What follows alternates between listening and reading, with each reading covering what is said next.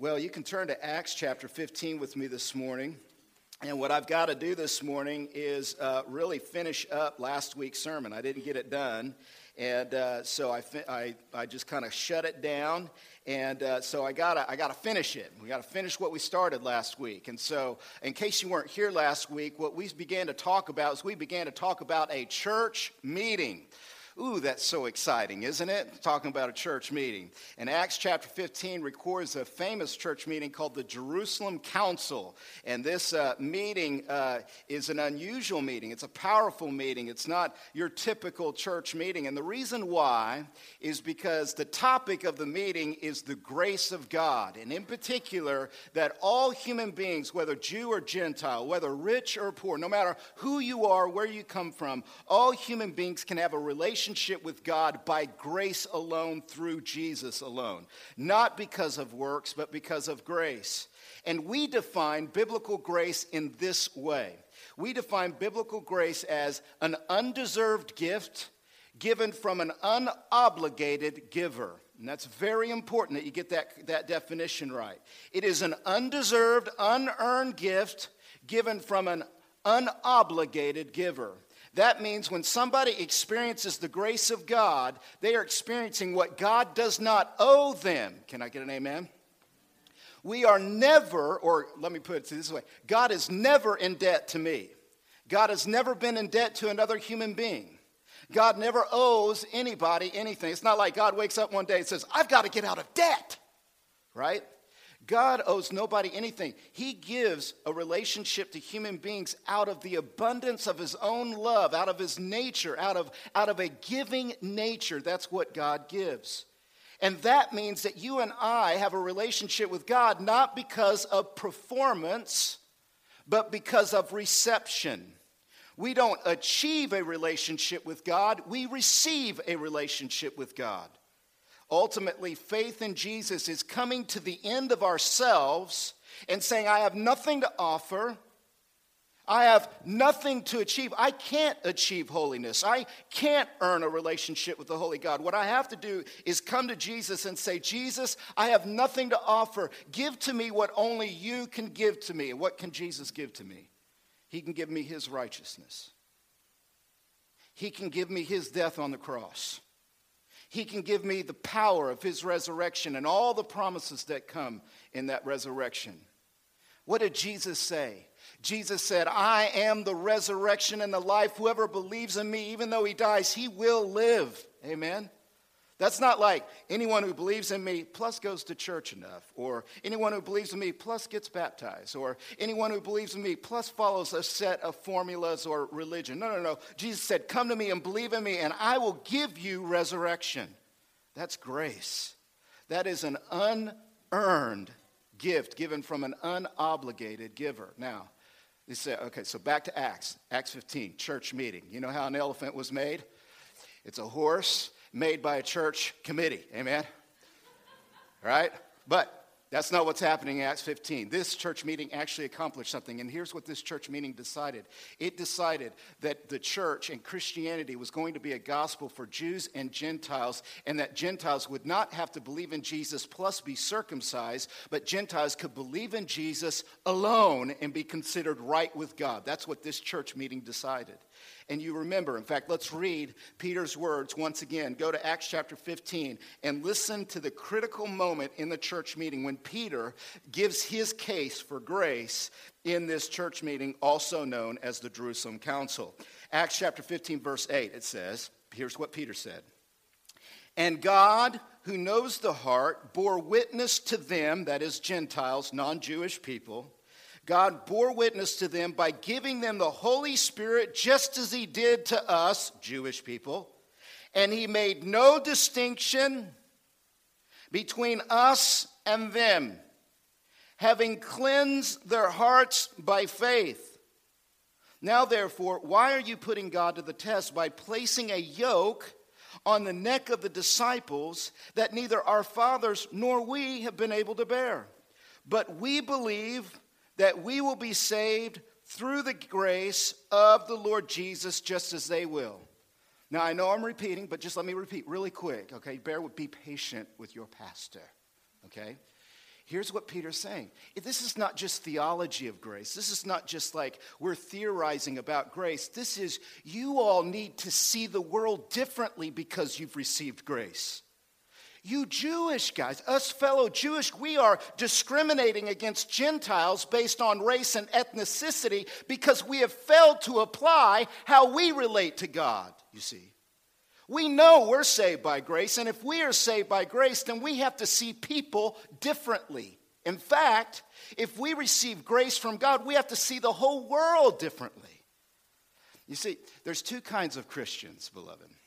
There are balcony, not anybody, not literally, but you guys are good. I love you in the balcony.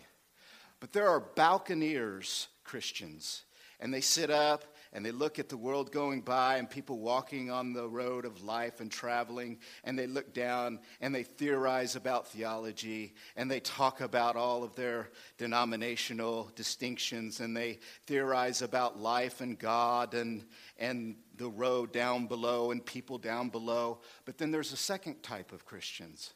And they're the actual travelers who are walking on the road of life. And they're trying to figure out how to get along with people. And they're trying to figure out how to get by on this road when there's storms or when there's good times and bad times. And they're trying to figure out what life really looks like in the presence of God. And what Peter is saying is, as you are traveling through life, apply the grace of God in your life to how you relate to the world. You see, the riches of God's grace is to be applied to the realities of life. The horizontal plumb line of God's love being poured out into our hearts by the Holy Spirit, by grace alone, is to be flowing through us in all of our relationships. And so we said last week, let's let grace change the way we relate to the world. And there's a few ways you can do that. Let me repeat our points. Last week we said, let grace reconcile us to people. Basic idea. God makes no distinction between you and other people. God doesn't see you as richer than other people or more poor than other people. God doesn't see your ethnic background as better than other people's ethnic background. Can I get an amen? It's very relevant. What is the hope for racial reconciliation in the world? The gospel of Jesus. Jesus purchased racial reconciliation at the infinite cost of his blood. Why is the church the most segregated institution in the world? Because the church has failed to understand the gospel. Some of us white people, we watch the media. We look down on other people. It's wrong, man. We let politicians and pop cultural things going on, we let that influence how we see other people more than the gospel of grace. That's wrong. You see, we are to let grace change the way we see the world, and we are to allow grace to reconcile us to other people. But not only racially, but in any relationship. I talked about last week how Sherry and I are very different, which you guys are like, yeah, you are. My goodness. What's the hope for a marriage of two different people coming together, two different personality types coming together? What is the glue that keeps different people united in their diversity? And the message is the grace of God. Because when you realize that I'm saved by grace alone, I can let the minor things be minor things. Can I get an amen? But when I deal with the major things and we got to have a conversation, we can do it with patience and we can be articulate and we can be slow to the table as we discuss our differences and have our conflict resolution. Grace is the trick to relationship. It really is. Now, if we walk in works and performance, if we look at other people and say, you need to perform at a certain level before I can really like you, dude, you're never going to make it. You see, let grace reconcile us to people. I'm re-preaching the whole sermon. I'm sorry, I'm not going to get through it again. Here's the second thing. Let grace liberate you from yokes. You remember that point last week? And there's two yokes that the New Testament says that the grace of God liberates us from. The first yoke is the yoke of the law of Moses. The yoke of the law of Moses. We might, in contemporary terms, we might say it's the yoke of religion and religiosity. When religion comes to us and says, you need to follow this set of rules, plus believe in Jesus in order to be justified in the presence of God. You see, the grace of God liberates us from the law of Moses so that the law of God's love will lead us, not the law of Moses will lead us. We have been liberated from the curse of the law of Moses. The only thing that biblical religious law, and especially the law of Moses, which is the good one in the Old Testament, the only thing it can do is tell us that we're wrong. But it can't fix us. It can't change our hearts. Just like when I'm driving really fast, you know what I mean? And I know, I'm a pastor, I never drive really fast, but still, work with me. He's driving really fast and I see the speed limit. And it says, go 55. Do I always go 55? It can tell me I'm going too fast, but it can't give me a desire to go slow. And the law of Moses is a yoke. It's a burden. But here's the second law that we need to be liberated by the grace of God. It's the law of the world. And you know what the law of the world is? It's the law of self-fulfillment. I'm going to go follow. The world's told me all the things I need to have to feel complete. The law of the world comes and it tells me you need to have a certain kind of house. You need to live in a certain kind of neighborhood. You need to have a certain type of clothes. The law of the world says if you want fulfillment, then you need to go get these things, whether it's money or power or sex or politics or whatever it might be. You need your political party in the White House in order to find fulfillment and happiness. You need your country to be at a certain level of patriotism before you can see it's the law of the world. And the law of the world is a burden because you never, you're always chasing the rainbow, but you never find the pot of gold, do you? You never quite do. People accumulate things from the world and they wonder, why am I still empty? People follow all of the designs and the trends and why am I not fulfilled? The reason why is because it's a yoke, it's a burden. And people are placed into bondage by the world, whether it's addiction or compulsion. We get addicted to our work. We get addicted to our bank accounts. We get addicted to our retirement plans. We get addicted to all of these. The American dream becomes one big drug. And it's bondage. It's a yoke. And grace liberates us from the yoke of the world. Jesus said, come to me, all who are weary and heavy laden, and I will give you rest for your souls. For my yoke is easy and my burden is light.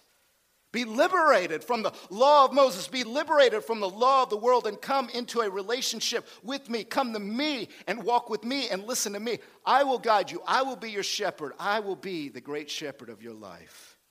You will know my voice. You will hear my voice. That's what's so important about this meeting. Now we come to the place. Now, and all of these work together, by the way, but here's my third point. This is the new one. That was the introduction. Here's the sermon. Here we go. The third thing is, let grace encourage us with assurance. Let grace encourage us with assurance. Now, what happens when we come back to Acts 15 and we look at this context? What happens is the result of the meeting is that the church council listens to Peter, which is a very good idea at this point.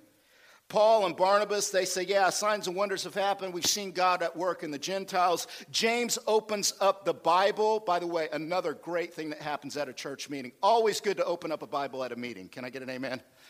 And James goes to Amos and says, hey, this is biblical. This is even in the Old Testament that it's by grace alone. So he opens up Amos, and then they decide together as a church committee and meeting, they decide they're going to send a letter to the church in Antioch and to all the Gentile churches, and they're going to tell all the Gentile churches, we've had a meeting.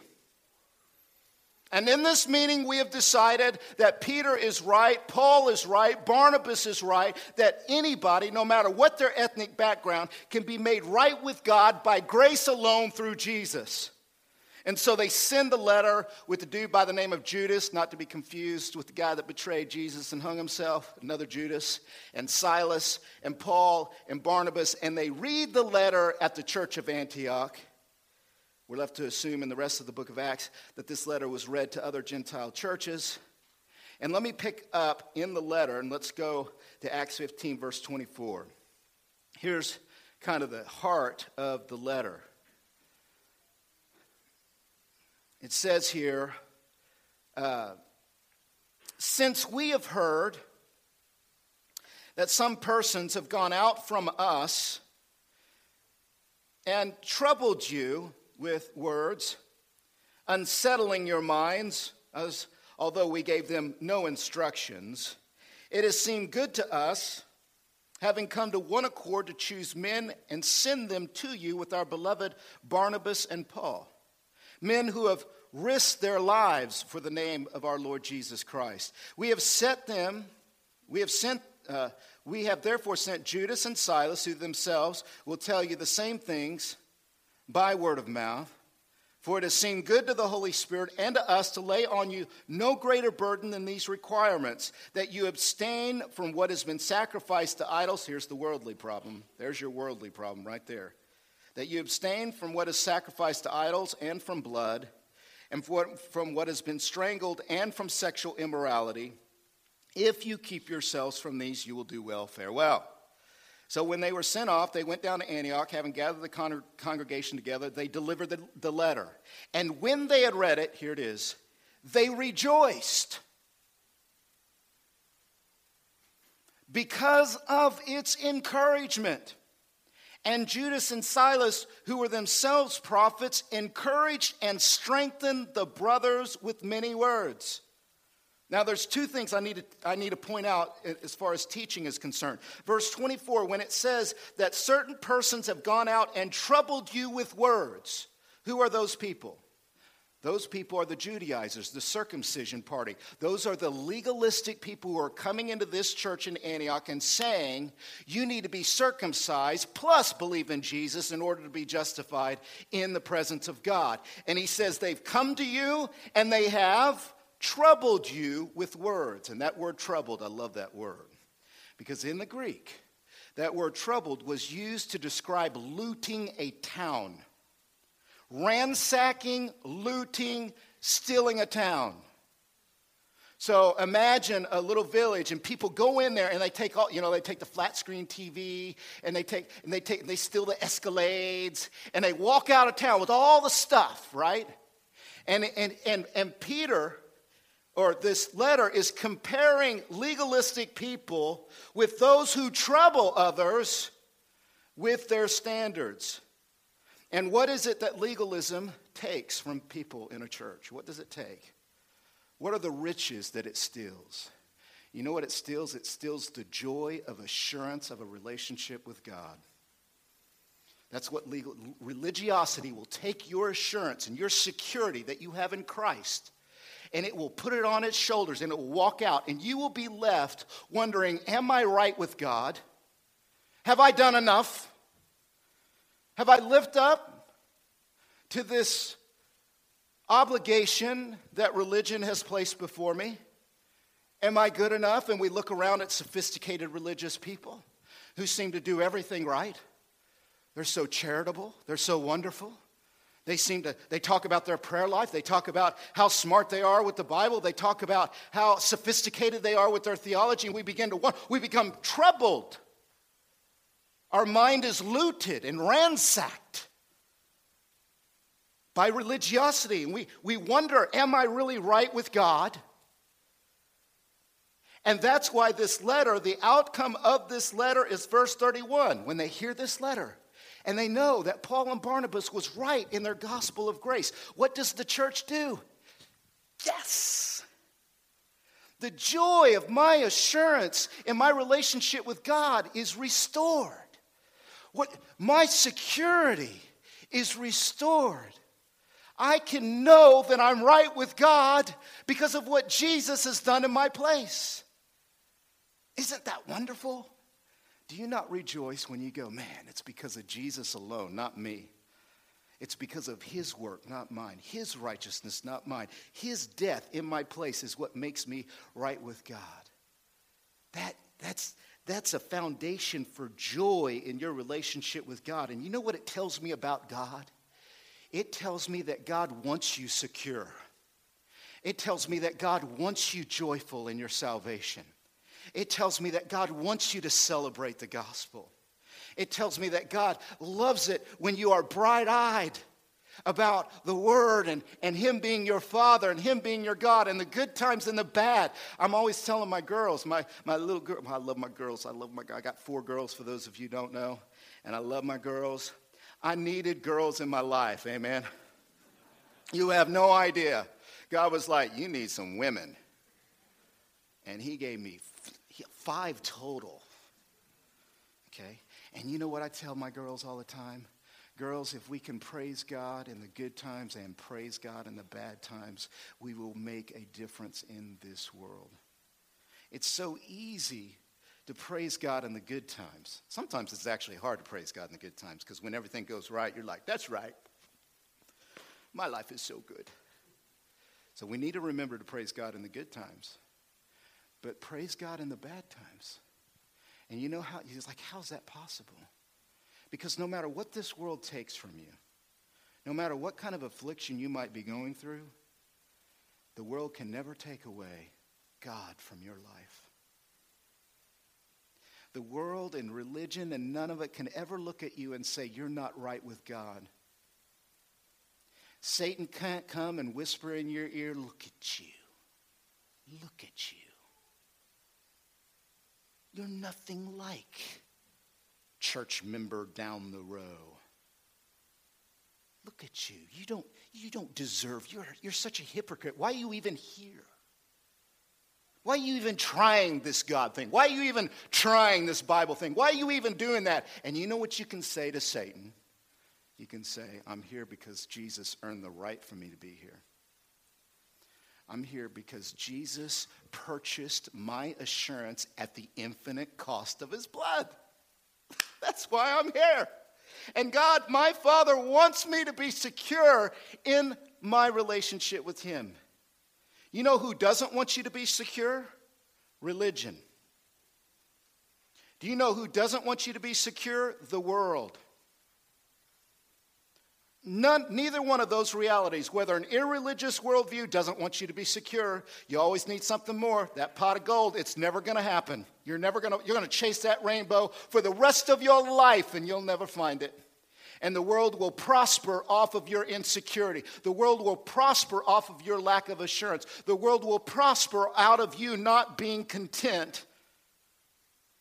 And religion thrives on your guilt, thrives on your anxiety in the presence of a holy God. The religion will make you think that you're not right, and you will be unsettled in your mind. You will be troubled, and joy will be looted from your heart.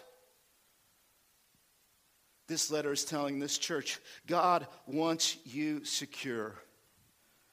Let grace encourage you in assurance. Let grace, the undeserved gift given from the unobligated giver, expressed in the love of Jesus dying on the cross, let that give you security and assurance. God doesn't want us insecure. God wants us secure. Let me talk about this in 2 specific ways. First of all, theologically. All right? What assurance in the gospel means theologically is that once you are justified in the presence of God and you become a Christian, you can never lose your salvation. You can never lose your salvation. If you have made, and let me just use this as a word, maybe it's not an totally appropriate word, but it communicates effectively what I want to. If you have made the bargain where you have brought your unrighteousness and your sin to Jesus and said, Jesus, I have sinned and I believe you died on the cross in my place as my substitute, and I believe that in your resurrection I have new life and I will go to heaven. If you have made that bargain, and that is a bargain of grace, you can never lose the gift of salvation and forgiveness in Jesus Christ. That's assurance, because it's by grace. Now, if it's not by grace or 100% grace, then there's a chance you could lose it. But you see, the Bible tells us that we can never lose the love of God. Let me read to you some passages, all right? These are very important passages in the Bible. So please take note or listen carefully. But Romans chapter 8, verse 1. Now listen to this. Romans chapter 8 and verse 1 says, there is therefore now no condemnation for those who are in Christ Jesus. Wow, that went flying out of my Bible. You see that? There is no condemnation for those who are in Christ Jesus. Now let me skip down to Romans chapter 8, verse 37, and listen to these words of assurance. In all these things we are more than conquerors through him who loved us. For I am sure that neither death nor life, nor angels, nor rulers, nor things present, nor things to come, nor powers, nor height, nor depth, nor anything else in all creation will be able to separate us from the love of God in Christ Jesus our Lord. How much plainer could we get? Isn't that wonderful news?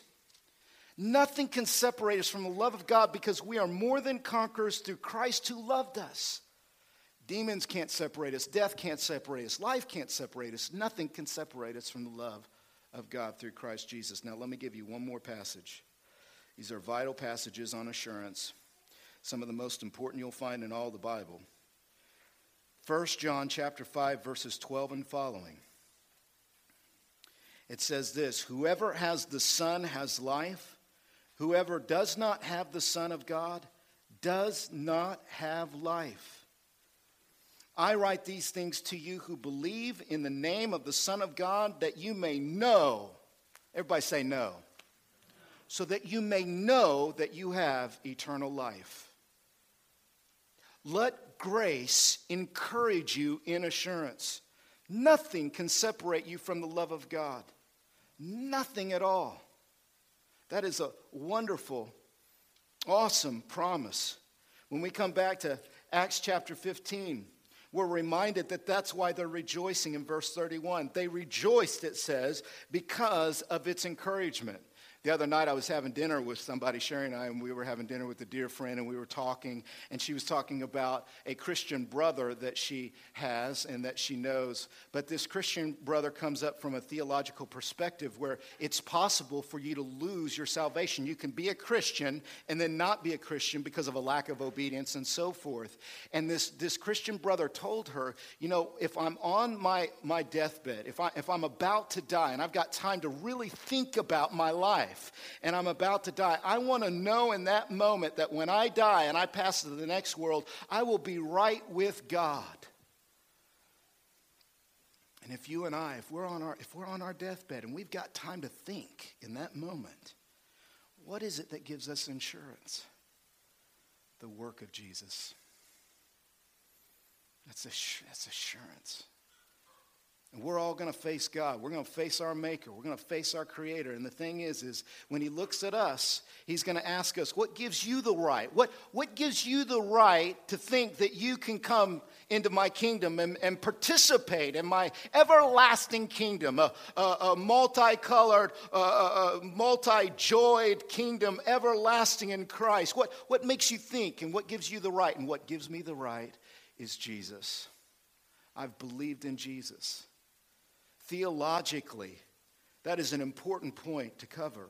That's why this church is rooted. The Antioch church gets this letter, and they rejoice at the encouragement of grace. But let me talk about it not just theologically, but let me talk about it practically.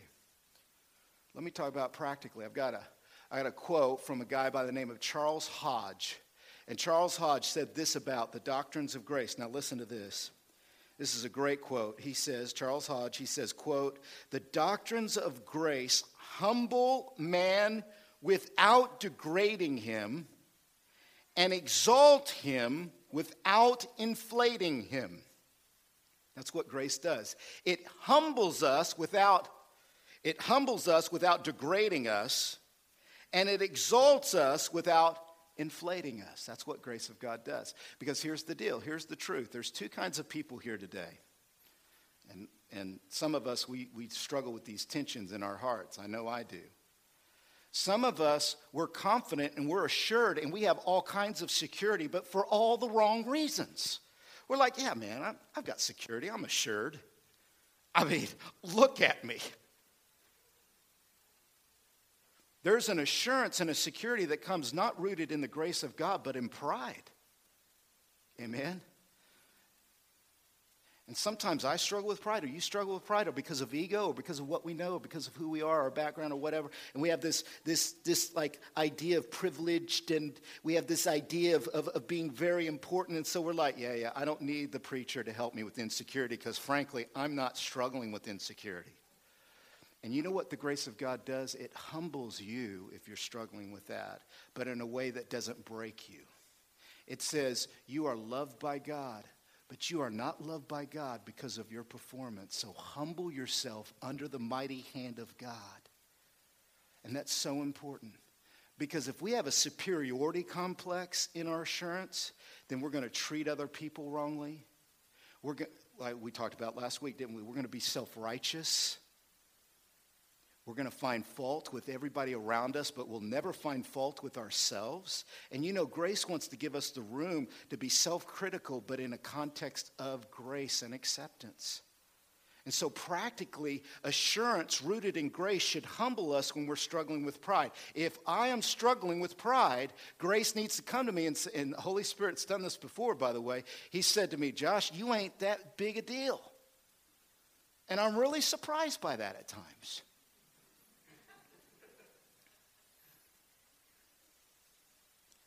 I like the stories of the Caesars when they used to go on their triumphs in Rome, and they used to ride on their little chariot, you know, and the people were going crazy and throwing flowers, and Caesar, you know, and they're all like, Caesar, you're the bomb, I don't know if they said you're the bomb, but you know what I'm saying. Were there bombs back then? I don't think so. Anyways, but Caesar, and they would claim the divinity of Caesar, but there was the guy on the cart that rode behind him, and he would whisper in the Caesar's ear and say, you are not a god. You are not a God. You are not a God. And they repeat that over and over again. Now, I don't know if that's true history. It's just something I've read. But that's a really cool picture, isn't it? And you know what the Holy Spirit's doing as you're riding on your chariot of life? Saying, you're not a God. You're not the most important thing. My daughter and I, we went to go see The Hobbit the other day. She turned 16. Pray for me. And in the book, it's one of the last lines in the book, if you've ever read The Hobbit. But in the movie, it's towards the end. I'm so glad they included it in the movie. But Gandalf looks at Bilbo after Bilbo's been through this big adventure, and he's got his riches, and he's got his stuff, and he's going back to the Shire, and everything's done. The dragon is killed, and all the bad guys, this big army. And there's little Bilbo, and he's kind of strutting. He's like, yeah, that's right, I'm back to the Shire. I made it. You know what I mean? And Gandalf looks at him and goes, you're only a little man after all, Bilbo. And Bilbo's like, oh. And you know what? Grace looks at you and I, and it says, you're only little in comparison to God at the end of the day. And your assurance and joy doesn't come in being a big deal, does it? Your assurance and security comes in God being a big deal. Your assurance doesn't come in having great faith, great mighty faith, like TV faith, like I'm going to walk on water faith. No. Our security doesn't come from that. Our security comes from having faith in a great big God. Our security comes in our faith, God doing great things in our place. That's where our assurance comes, and it humbles us. It keeps us humble, but without deflating us or discouraging us. But then some of us come in, and we're not struggling with a superiority complex. We're not struggling with too much security. We're struggling with insecurity. We can barely walk out of our door feeling confident. We can barely be in a room with other people and feel like we belong there. You know, I'm constantly telling my girls, listen, when you walk into a room, you deserve that room just like anybody else. If you walk into a classroom and there's a bully in that room, you go up to that bully and you say, look here, bully. I belong here just like anybody else. And sometimes we're so insecure, we can barely walk into a room with people. And you know what? Grace comes and it says, you are so deeply loved by God. God has put you here. God has called you here. God has fearfully and wonderfully made you. And God has saved you through the blood of his Son. You can walk in grace of God and have a confidence that's not arrogant. That's not like, oh, this all belongs to me. But it puts you in that room because God puts you in that room. And some of you are insecure, and that's what you need to hear. God loves you. And if God loves you, I didn't read it, but in Romans chapter 8, if God is for you, who can be against you? I used to do a jail ministry. I used to, in Cook County in Chicago, used to go into this division. I did it, in fact, I did it through Moody Bible Institute. Yeah, Jerry, you and I, we know about that. We had to do our practical ministry. And I used to do jail ministry and go into Cook County Jail. I used to go into this division, and we would walk in, and there was like this cage, and it was like bars wrapped around me. I'd walk in there, and I'd preach a sermon on Sunday morning. So there I was, and the people, the residents, the inmates in the cell block they could listen to me, or they could ignore me. They could play cards. They could do whatever they wanted. So I had to get their attention. And go, hey, hey, I'm going to preach. And they'd be like, yeah, okay. See, you're a captive audience. You have to stay there until I'm done. And, you could leave anytime you want, but it'd be really rude. They were not a captive audience, so I'd have to get their attention. I'd preach. And sometimes I'd preach to like 2 people listening to me out of 50. You know what I mean? But one time I preached on Romans chapter 8, where it says, if God is for us, who can be against us? And I preached on that for like 30 minutes, preached my heart out. Just laid it all on the line, right? And this guy, this huge guy, massive guy, and I know I'm pretty big, but geez. And he came up, and he's a pretty scary looking guy, he was pretty intimidated by him.